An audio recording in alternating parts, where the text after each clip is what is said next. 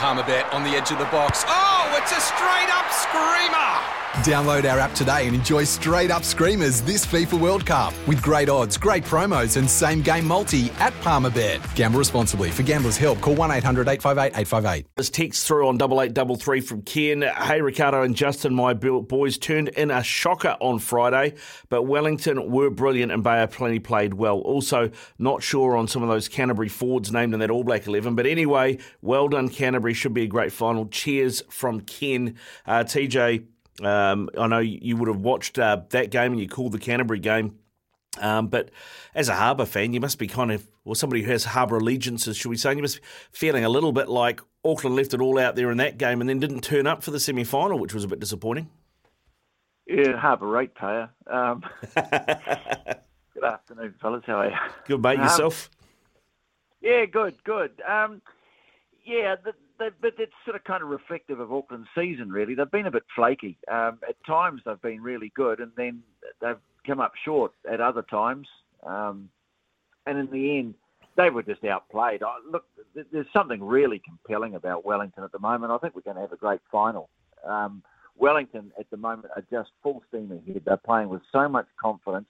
I think it's the best balanced Wellington team that I've seen for a long time. You've got the veritable mix of, you've got some old heads in there, the likes of Pet Cowan, Dominic Bird. I guess you'd almost put Julian Savia in that category as well, Jackson Garden-Bishop, and you've got some astonishing young talent as well, confident young talent, Reuben Love, Peter Lakai, who's just been lights out. So to me, Wellington just overpowered them, and Auckland just didn't have any answers. Hey, TJ, thanks for joining us today, mate. I know it's a travel day for you and a Sunday, and I hope you managed to seek out that glass of red wine that you're so feverishly looking for the last time I saw you last night. But you spoke last night in the commentary about the game in 2000. Wellington, and it's not a happy hunting ground historically for them, is it? Do you think that they can mentally, because they're quite a young side with a young captain, get through and past that to try and go down to Canterbury and win a final? Yeah, I think they're capable of it, Marshy. And the answer, by the way, is yes. I did. But yeah, I think they are. And what I like about them is that they're just playing with bravado, real confidence, and that's what you need. And I think the last 2 weeks we've seen signs. We've seen teams go down. Northland, although they were beaten in the end, but I think there were times where they were really taking it they were taking it to Canterbury. And last night we saw Bayer Plenty, even though they kind of fired blanks for a while. They defended really well in the first half, but really fired blanks on attack, missed a couple of shots at goal, which might have been useful, but they came back at them as well. And it really took a brilliant piece of play by Rameka Poihipi to change the flow of the game around. So I just think this is a Wellington team that will see that Canterbury, if they can have a go at them and get something going up front, if they can get some momentum going, they would be a very, very hard team to defend. Do you think, in a way, TJ, the fact that it is a young Wellington team, they don't have any of that emotional baggage maybe some older Wellington players do have, so they don't have that hanging on them? Well, I know a lot of Wellington rugby fans who've got a lot of emotional baggage about it. But, yeah, I suppose so. I mean, Marsh, you'd be able to tell you more about that sort of thing than me. By the way, just looking back, we were talking about that final just very briefly last night. Back in 2000 it was, and it was one of the best finals there's ever been. And the key to it was, and Marshy, you were struggling to recall whether or not you played in the game. I can tell you that you did. And the key to the game was the way Wellington started, and there was a certain Jonah Loma who just was on fire and got them off to a great start. And I think that'll be the key to it. If Wellington can, get off to a good start, get their game going, and start playing with the sort of just rip and bust confidence that they've been playing the last few weeks, then I think it's got the makings of a classic final. I still think, obviously, Canterbury at home, and let's hope they get a good crowd. They've got to be favourites, but to me, Wellington, they're a shot at this. Obviously, I wasn't the key to that game in 2000. I've got that well and truly now. Thanks for that. The memories are coming flooding back. Hey, let's while we can, just before we want to move on, because we want to chat to you about this All Blacks 15, but just briefly, what has, when you look at the competition in general, there's been a lot of chat, and I know you've commented about it before, so I won't ask you again about the evens and odds thing, but in terms of the rest of the mobs that have made up this competition, who's impressed you? And also Tasman, probably not the season that you were expecting out of them as well? Yeah, I'm just starting to think I might have put the hex on Tasman. I actually went down and fronted at their season launch, and I think maybe that sealed their fate. Maybe it's my fault. Look, they changed the coaching staff. They did, and it's not really an excuse in this day and age because teams are supposed to have depth, but they did have a really bad run of injuries, and of course their success meant they've lost more players than ever to the All Blacks. So they just weren't there. They weren't good enough this year, and they'll bounce back from that, I'm sure, because they've got too good of an organisation not to. But I just loved the way, to me, one of the teams that really lit this competition up was Northland. Yeah. They're doing some great things in Northland rugby. They've got a really good leadership up there, good administration, and some really good personalities driving the game. They put together a good team, and again, some exciting youngsters, but good to see that, the likes of Rennie Ranger turning out still, and just his presence must mean something. So I thought they were a team that really contributed. They had a really good win over Auckland. I thought Bay of Plenty, they had a great run too. Okay, they came up a bit short in the semi-final, but I thought they certainly have contributed. They played some terrific rugby. Wellington, as I say, they've had a great season on a really good run of form. And, of course, Canterbury long since been a standard setter. So they were some of the teams that really stood out for me. But in the end, what a season Wellington. They win the Ranfurly Shield and a shot at winning the final. It could turn out to be a great year for them. It could be. It really could be, TJ. I mean, you mentioned Jonah before. It looks like Wellington have unearthed another great winger too, and this kid, Asofa Almoa, that third try for Wellington, mate, he looked like a winger all day, didn't he? How far did he go? About 30 yards of the ball? Absolutely screamed in. Yeah, I mean, he's always been an eye-catching player, hasn't he? And that's where he's best, when, you get him into a little bit of space. He's hellishly hard to stop. I mean, there are still obviously areas of their game that they want to work on. But you'd have to think. Although there's quite a good crop of young hookers coming through. I've been really impressed. George Bell came off the bench last night, and the first movement they had, he handled the ball about 4 or 5 times in it. So there's plenty of challenges around, and it seems like they want to hang on to Cody Taylor and Dane Coles through to the World Cup because of their vast experience next year. But there's a real crop of young hookers, led, of course, by Samasoni Taukeiaho, ready just to kind of step into the breach that those two have dominated for the last 5 or 6 years. Well, speaking about that, TJ, and obviously looking at our development and then our future, the naming of this All Blacks 15, what did you make of it? Do you think that they're playing enough games? And what did you make of the selection process and the players that are going? I'm not sure I know what I make of it, Marshy.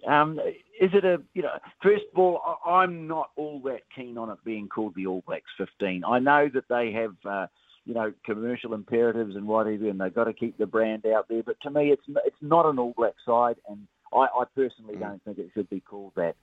To me, it looks like a New Zealand Barbarians team, just the way it's made up, because, yes, you've got the young talent that you want to see going away on a development tour, but they've also got quite a few older players as well. And look, there's nothing wrong with having the experience of, say, TJ Petinata there to lead the side, rub off all the things that he's learned over the years. But Bryce Nielsen's had a great year. And he's a terrific player, great bloke, and that. And I'm not knocking it. He's 33 years of age, and I it's just an interesting selection to me. It asks the question, what is this team supposed to be about? I'm just sort of not quite sure. And the other thing, it's a hell of a long way to go to play just 2 games. Now, you'll remember, Marshy, going back to 2000, there was an All Black tour, and at the same time as the All Blacks were playing mainly in France, I think there was Japan and then France for a couple of games and one in Italy, there was a New Zealand A team over there. It just happened to be under the leadership of Darren Chan, manager, and Robbie Deans and Steve Hansen, while they were still good buddies, coaching the team. And that launched a whole bunch of careers, Mills Muliaina, Jerry Collins, Chris Jack, players like that. And, it really served a purpose. But they played 4 games. These guys are going all the way over there to only play 2. You wonder what can be achieved by that. Island A and the Barbarians are playing. But it would have been great to see a couple more games added onto that. And I also think, too, I just think there's some players desperately unlucky not to have been included. We talked about Kurt Eklund last night. Manaki Selby Rickett is another one. Sean Stevenson's another one. And poor old Peter Gus Soakula, who early on in the year was a Test All Black, and now he can't make either of these sides. Very valid points, and I agree with you on all of them. Here's one for you then. Do you feel that the All Black selectors should have had the influence they had in this side? Would it have been different if Leon McDonald and his coaching crew, Clayton McMillan, were able to shape this team, pick this side on what they see from their perspective, where possibly our future is, what sort of side that they would like to take over to that part of the world, and a game plan that they'd like to implement to win these games? Do you think it would have been a much different looking side? Because this is basically a team the All Black selectors have picked, or coaches. Yeah, I might do the old Cess Blasey here and say, well, that is a hypothetical situation. Try and duck it. I might duck it. Yeah, I mean, you look at 8 Canterbury forwards in the mix, Marshy. You'd have to think that Jace Ryan had a wee bit of influence on the selection. Yeah, I think you're right. To me, if you're in charge of coaching a team, like, why wouldn't you be allowed to select it as well? I mean, I know why they'll want to have certain players in the mix, and the other thing too is that if they have injuries, and I mean, they've only got 35 players on this All Black team, so if they get an injury, what do? Do they call in someone from this team, or do they just try and guts it out with 34, as Nisbo once said?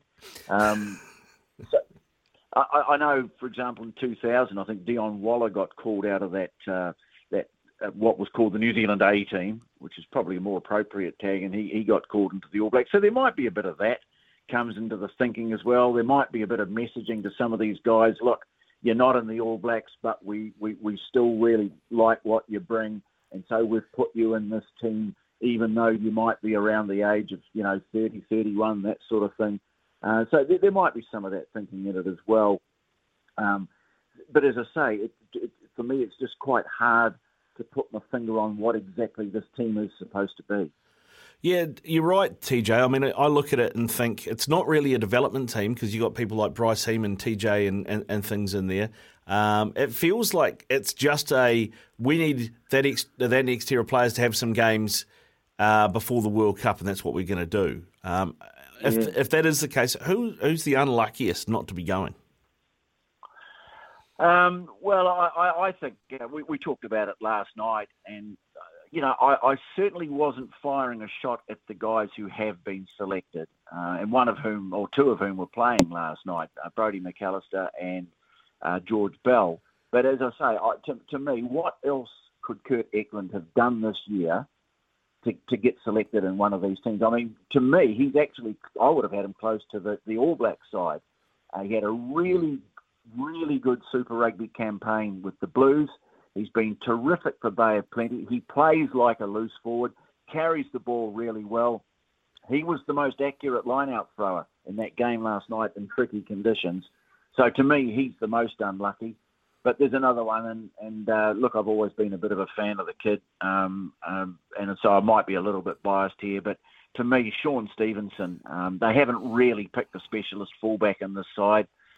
To me, I think on the form that he's shown in the NPC, does that mean nothing? Because he has been quite brilliant. Do you think it's because he showed up in a Redcliffe Dolphins t-shirt at training? Yeah, I was going to say that's one that won't go away now because he hasn't been picked in the team.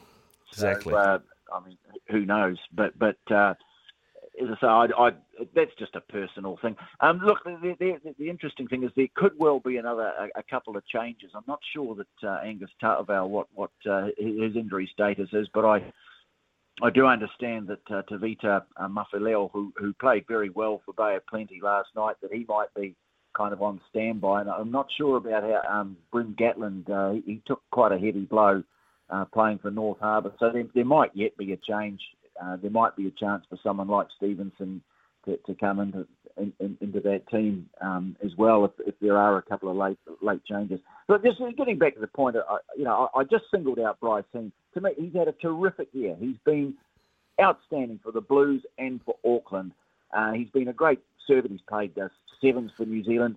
He and Almua, 33 and 28, are they seen genuinely as All Black prospects, or do they just want their experience there? That was the point that I was making about them, which, as I say, I'd quite like to have to hear someone sort of explain to me what it is that they are trying to achieve with this selection. But look, good luck to them. I mean, it's a great opportunity, and for these players that I've just been mentioning, and he's one of them. It is a reward for great form. Hey, TJ, thanks very much for coming on, mate. I really appreciate you giving us some time. I'm looking forward to this end-of-year tour and see what we do see out of it. So, thanks again. And maybe if Bryn Gatland doesn't make it, Fergus Burke did enough in that semi-final to cement his place. That's the other name that he's had a very good season. But look, before we get on the tour, I think we've got a really great weekend of rugby to look forward to, as well as the Women's World Cup. There's some terrific stuff. It's a great weekend next weekend because I think we've got finals in both islands in the heartland. I think there's Ruatoria. There's a game there as well. So.